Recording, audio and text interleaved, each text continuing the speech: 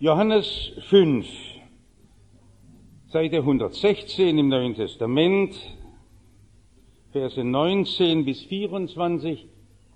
Ich habe noch einmal einige Worte aus dem Johannes-Evangelium zusammengestellt. Die Krise der Christenheit in Europa kommt nur aus einer Not. Man kennt die Macht und Schönheit Jesu nicht mehr. Alle anderen Fragen sind absolut nebensächlich. Ich las jetzt einen Artikel in einer englischen Zeitung eines Christen, der auch ein großer Islamkenner ist, ein Missionsmann, der sagt, es werden sich einmal die Millionen Europas dem Islam zuwenden, weil die Christen es nicht geschafft haben, die Herrlichkeit Jesu ihren Zeitgenossen zu verkünden. Und deshalb möchte ich das, was Jesus über sich und sein Amt sagt, in diesen nächsten Sonntagen aus dem Johannesevangelium noch einmal herausstellen. Die Vollmacht des Sohnes Gottes. Da antwortete Jesus und sprach zu ihnen: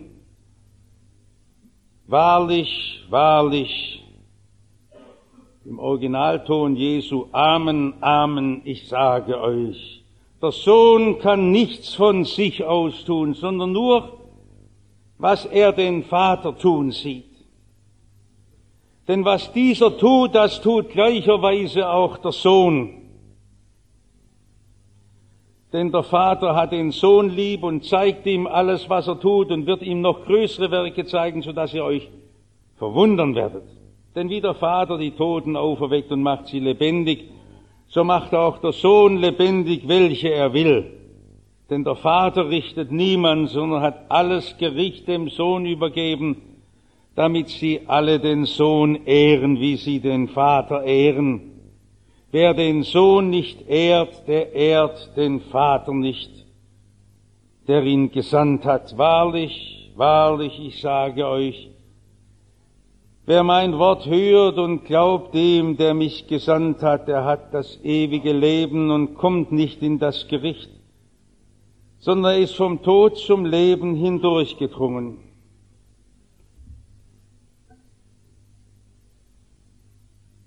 Bei dem alten Mann habe ich gern besucht. Er konnte nicht mehr das Haus verlassen. Er war schwer körperbehindert durch das Alter, 97 Jahre alt. Und seit dem Tod seiner Frau lag auch oft eine Schwermut auf ihm. Eine schreckliche Lücke hat das gerissen, aber er wollte seine Stube nicht mehr verlassen. Es war die Sturheit, und da blieb er, und so sprachen wir immer wieder miteinander. Und ich vergesse nicht, wie ich dann eines Tages ihm sagte, wie man so an den ganzen Nöten war, die man besprach: Vor uns liegt doch die Ewigkeit. Wir freuen uns, bis wir einmal bei Jesus sein werden. Und da lächelte der Alte so verschmitzt, fast wie ein Knitze-Schlitzohr. Ich denke, was hat er jetzt im Schilde?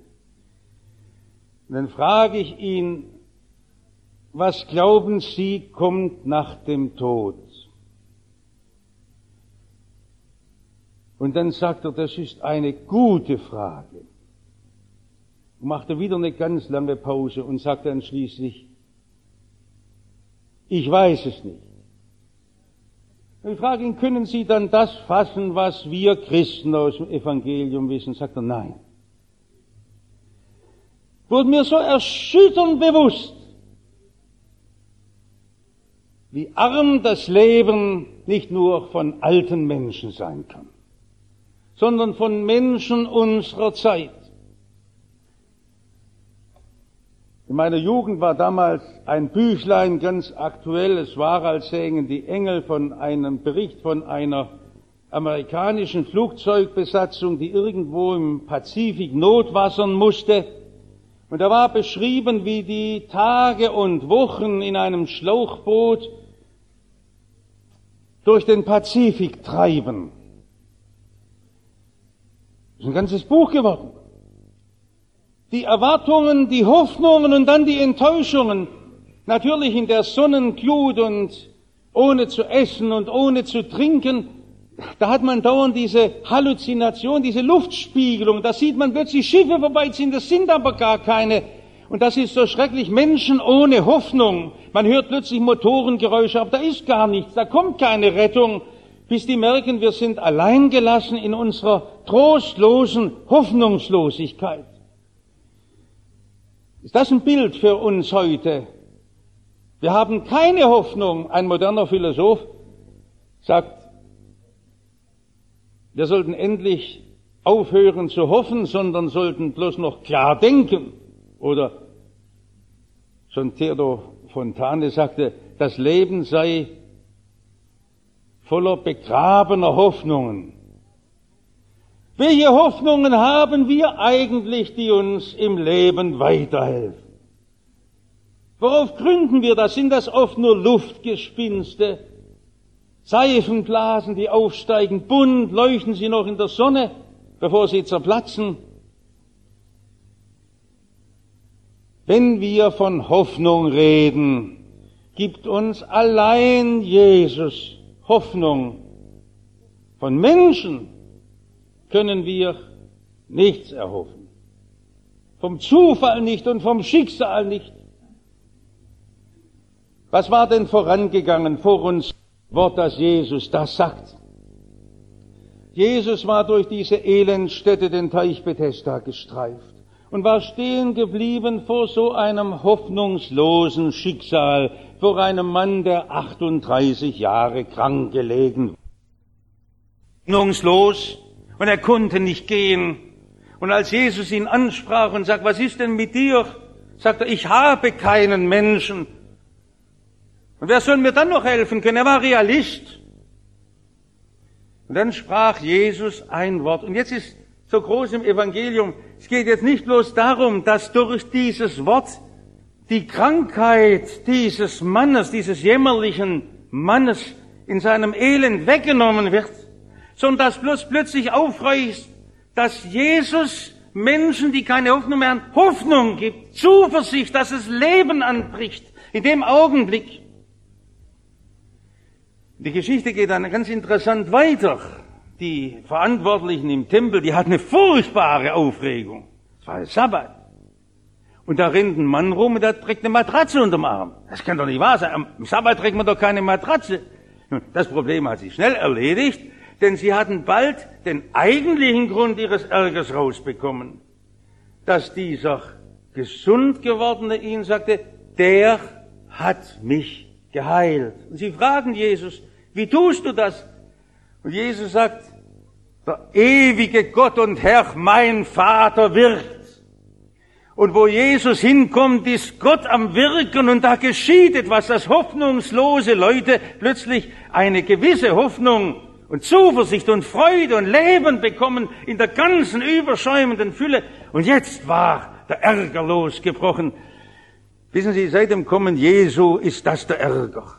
Der entzündet sich nicht am Christentum, der entzündet sich an den Worten Jesu. Und bis in unsere Zeit hinein ist das die große Auseinandersetzung. Ist Jesus wirklich der Heiland und Retter der Welt? Ist er wirklich der allein Menschen mit Gott versöhnen kann? Oder ist er bloß ein Phantast und ein Spinner? Ist er bloß ein Mensch? Und da ist gleich in der ersten Begegnung vor unseren Versen, und sie versuchten ihn zu töten. Der Hass gegen Jesus, man versteht das nicht, der kann so groß sein, dass man einfach Jesus zum Schweigen bringen will. Ich will das nicht mehr hören. Und für uns ist es umgekehrt, wir wollen es hören. Für uns ist das die Botschaft. Das, was wir allen Menschen sagen müssen, dass es das Allerwichtigste ist vor allem anderen. Ich könnte den Leuten sagen, die uns kennen, sagen, also, was er über uns denkt, ist nicht wichtig. Was er über die Kirche denkt, ist nicht wichtig. Wir wollen dir sagen, dass Jesus dir Leben schenkt. Das ist die einzige Antwort auf deine Nöte. Wenn sie Kranke besuchen, wenn sie Trauernde trösten, wenn sie Schwermütige aufrichten, dass sie eine Botschaft haben, sagen, ich will das Evangelium weitersagen. Jesus wirkt in der Vollmacht des Vaters.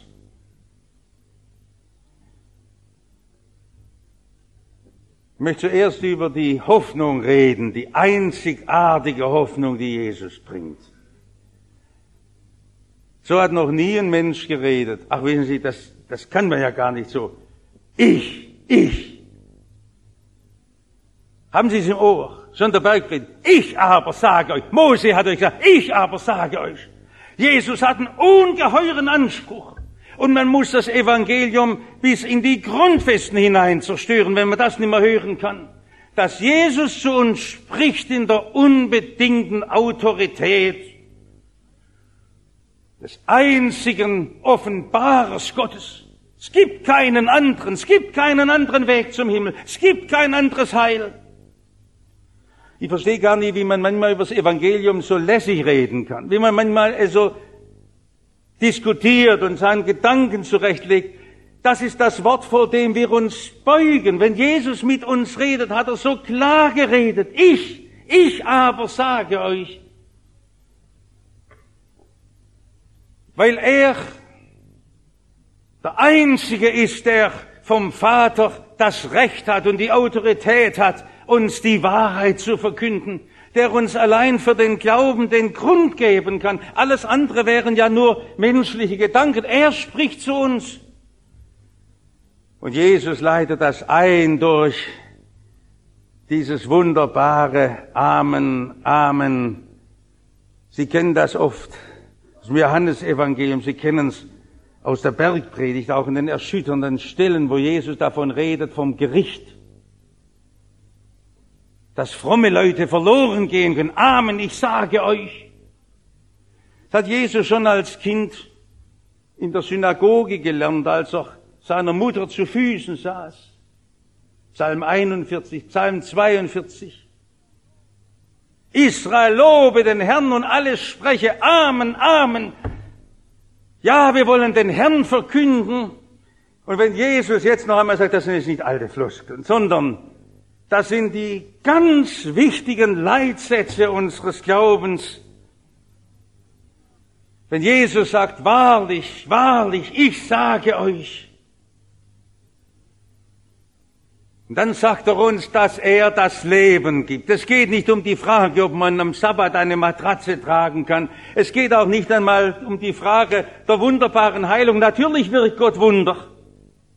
Sondern es geht um viel mehr, dass Gott diese Trauer, diese Dunkelheit, in die wir oft eingeschlossen sind, diese Hilflosigkeit, die völlige Ohnmacht aufbrechen will und dass wir als sterbliche Menschen der Kraft und der Macht des ewigen Gottes begegnen können. Und dass in Jesus das zu uns kommt, das Leben ist erschienen. Wir sahen seine Herrlichkeit. Amen, Amen, das ist wirklich geschehen. Ganz am Ende in der Offenbarung wird Jesus Amen genannt, der treue Zeuge, der die große Wahrheit Gottes bekennt. Unser Glaube ruht nicht auf irgendwelchen Gedanken und das ist so albern, wenn wir oft reden, ich stelle mir Gott so vor oder ich meine oder ich verstehe das so. Halt dich doch an die Fakten, die Christus dir sagen lässt und verkündet in seinem Evangelium. Ich gebe dir das Leben. Der treue und wahrhaftige Zeuge, und das schließt dann in den letzten Versen der Offenbarung des gesamten Bibel. Amen, ja, komm, Herr Jesus, ich will doch dir gehören. Alle Gottesverheißungen sind durch Jesus noch einmal bezeugt, bekräftigt, und sie gelten und sie sind die Grundlage unseres Lebens. Darum können wir hoffen und haben Zuversicht und Zukunft. Ich weiß nicht, was Sie heute bekümmert und bedrückt. Sie sollen die Macht Jesu überwältigend erfahren. Sie dürfen das erleben, wo Sie sagen, ich weiß heute keinen Schritt mehr weiter. Dass Sie nachher nur staunend sagen können, wie das mein Herr in die Hand genommen hat. Ich kann das nicht begreifen. Aber jetzt zeigt uns Jesus noch etwas anderes. Er ist stärker als der Tod. Wie stark der Tod ist, das wissen Sie, wenn Sie der Todesmacht begegnen. Sie begleiten liebe Menschen auf dem Weg zum Sterben. Sie stehen an Gräbern, sie erleben die ganze Todesmacht. Der Tod ist ganz bestimmt bei lieben Menschen das erschütterndste Ereignis wahrscheinlich, das wir überhaupt je im Leben haben können. Deshalb wissen so viele auch, dass das nie mehr zuheilen kann, diese Wunde. Wir haben ja uns oft gedanklich damit auseinandergesetzt, wie ist das, wenn liebe Menschen uns weggenommen werden, oder wie ist das, wenn ich selber sterbe?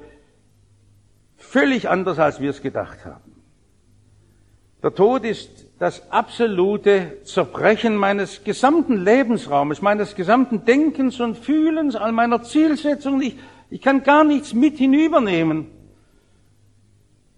Sie können den Gashahn aufdrehen, sich physisch das Leben nehmen, aber Sie wissen nicht, ob Sie Ihre unruhige Seele, wo ist die? Wo ist Ihr Geist? Was wissen Sie überhaupt? Der moderne Mensch ist so mutig, das alles so zu beantworten und davon auszugehen, dass irgendwie das alles harmonisch sich auflöst. Weil ich nur an die wirren Träume in der Nacht denke und was uns sonst an schweren Sorgen oft belastet. Wo wissen Sie denn, was nach Ihnen kommt? Der Tod, ein langes Tunnel, in das wir hineingehen. Und so viel, was wir im Leben erfahren, ist ja schon ein Vorgeschmack dessen, dass ich es aus der Hand legen muss. Und wie kann ich da hindurchgehen? Und jetzt sagt uns Jesus, er hat die Vollmacht vom Vater, weil er der Einzige ist, der den Tod überwunden hat. Warum? Weil er der gehorsame Sohn des Vaters ist. Das war Jesus. Von den ersten Tagen seines Lebens, ich muss sein in dem, das meines Vaters ist. Vater, wenn nur dein Wille geschieht, der Knecht wurde. Und jetzt sehen Sie, was in unserem Leben so schwer ist, in meinem Leben, dass ich so viel auf eigene Rechnung mache. Und wenn ich mir wirklich mein Sterben überlege, sind fast alle Dinge meines Lebens ungeeignet, vor dem Gericht Gottes zu verantworten. Ach, wie oberflächlich war meine Frömmigkeit, wie leichtsinnig mein Beten, wie primitiv meine Nachfolge, wie kalt meine Liebe zu Jesus. Wenn Sie vor dem Gericht Gottes mal alles überlegen, wie wollen Sie Ihr Leben verantworten? Und da ist der gehorsame Sohn der Einzige, der vor Gottes Gericht bestehen kann, ja, dem der Vater alles Gericht in die Hand gegeben hat. Darum gibt es nur eine Möglichkeit, dem Tod gelassen und ruhig in die Augen zu sehen, wenn Sie auf Jesus im Glauben blicken und sagen, ich vertraue dir, ich gehöre dir. Du, Jesus, hast mein Leben getragen. Der Vater hat dem Sohn das Gericht übertragen und meine einzige Lebensfreude ist doch, dass ich heute durchs Gericht schon hindurchgegangen bin. Herr, du hast doch mein Leben neu gemacht. Sind Sie hindurchgeschritten? Im Licht Jesu alles abgelegt. So kann man jeden Tag bewältigen. Und ich darf heute den Tod überwinden. Nein, der Tod ist nicht mehr unser Thema. Der Sohn macht lebendig, welche er will. Er führt sie zum Leben heute schon. Ich will doch heute in der Kraft Christi leben. Ich will doch heute schon auf die Ewigkeit zuleben. Ich will doch Frucht bringen für die Ewigkeit. Ich will doch heute etwas tun, was in die neue Welt schon hineinpasst. Von Jesus her kann ich doch nur alle meine Tagesentscheidungen bedenken. Mit ihm will ich sie doch angehen. Mit ihm will ich sie doch ausführen. In ihm sollen sie vollendet sein. Und jede Stunde meines Lebens kann nur in ihm bestehen. Man kann gar nicht zu viel von Jesus reden, weil er allein die Mitte meines Lebens sein will. So lebe nun nicht mehr ich, sondern Christus lebt in mir. Und was ich noch lebe in diesem Leib und in diesem Fleisch, das lebe ich im Glauben an den Sohn Gottes, der mich geliebt hat und sich für mich hat dargegeben. Der Vater hat alles in seine Hände gegeben. Und wir leben nicht mehr in einer Welt des Todes, sie ist durch Jesus eine neue Welt, wo das Licht der Ewigkeit schon herausleuchtet. Aber es hängt alles an einem Nagel. Mit dem möchte ich schließen. Es hängt alles an einem Nagel. An welchem Nagel? Wenn der reißt, dann reißt alles. Wer mein Wort hört und glaubt, dem, der mich gesandt hat, der hat das ewige Leben. Was ist das? Ein Leben, das auch der Tod nicht auslöschen kann. Ein Leben, wie sagt Jesus, wo man den Tod nicht mehr schmeckt. Auch wenn man durch seine Sterbestunde durchgeht. Wo man so fest in Christus geborgen ist. Auch in einer Leidenszeit. An was hängt das? An was vom Nagel? Wer mein Wort hört und glaubt. Es steht nicht da, wer getauft ist. Es steht auch nicht da, wer sich ehrlich bemüht. Schön, wenn Sie sich ehrlich bemühen, aber es steht nicht da. Sondern der Nagel, an dem alles hängt. Wer das Wort hört, das Hören des Jesuswortes, das Hören des Gotteswortes, ist die Nahrung unseres Glaubens, unseres gehorsamen Vertrauens auf Jesus Christus in den täglichen Kämpfen, in den Versuchungen unseres Lebens. Herr, ich will doch dir gehören. Lass mich doch nicht von dir weggetrieben sein. Wie hat Jesus das diesem Geheilten vom Teich Bethesda noch zugerufen? Sündige hinfort nicht mehr. Du wirst dich doch nicht wegbegeben von der Lebensquelle. Wo willst du noch Erfüllung finden? Als dort, wo der ist, der sein Wort spricht, auf das man leben und sterben kann. Heute ist Invokavit-Sonntag. Das war jener Sonntag, wo Luther ja plötzlich von der Wartburg herunterkam, wo er sich ja versteckt hielt und das Neue Testament übersetzte. Und ganz überraschend ist er in Wittenberg eingetroffen. Ging es drunter und drüber mit allen verrückten, schwärmerischen Fantasien. Und Luther stand auf der Kanzel und verkündigte das Wort. Was verkündigte er in dieser berühmten Invokavit-Predigt? Wo er sagte, wir sind allesamt zum Tod gefordert. Und wird keiner für den anderen sterben, sondern jeder wird in eigener Person für sich mit dem Tod kämpfen. Er muss auf die Schanze treten, so was im Original Luther-Ton. Beim Sterben können wir einander wohl in die Ohren schreien, aber jeder muss für sich selbst bereit sein in der Zeit des Todes. Ich werde dann nicht bei dir sein und du nicht bei mir. Und dann hat er es entfaltet. Und hat dieser Gemeinde den einen Blick nur geschenkt. In Christus musst du gegründet sein. Auf seinem Wort muss dein Glaube ruhen, nicht auf deiner wilden, frommen Fantasie. Und du musst ihm gehorchen im Leben und im Sterben. Das war für ihn der Beginn der Fastenzeit. Heilige Konzentration auf das eine, was Not tut. Und es wäre gut, wenn wir wieder aufhören, unserer Willenskraft so viel zuzutrauen. Ich glaube nicht an meinen Willen. Ich bin dauernd enttäuscht, wie schwach mein Willen ist. Ich bin auch nicht überzeugt, dass ich ein gutes Herz habe. Biologisch, ja, die Pumpe, die arbeitet gut, aber mein Herz und Gemüt. Herr, du siehst die unheimlichen Abgründe in mir. Ich möchte dich nur im Glauben fassen. Herr, mach du mich lebendig. Wenn du das kannst, hier schon, gib mir doch schon hier das neue Leben.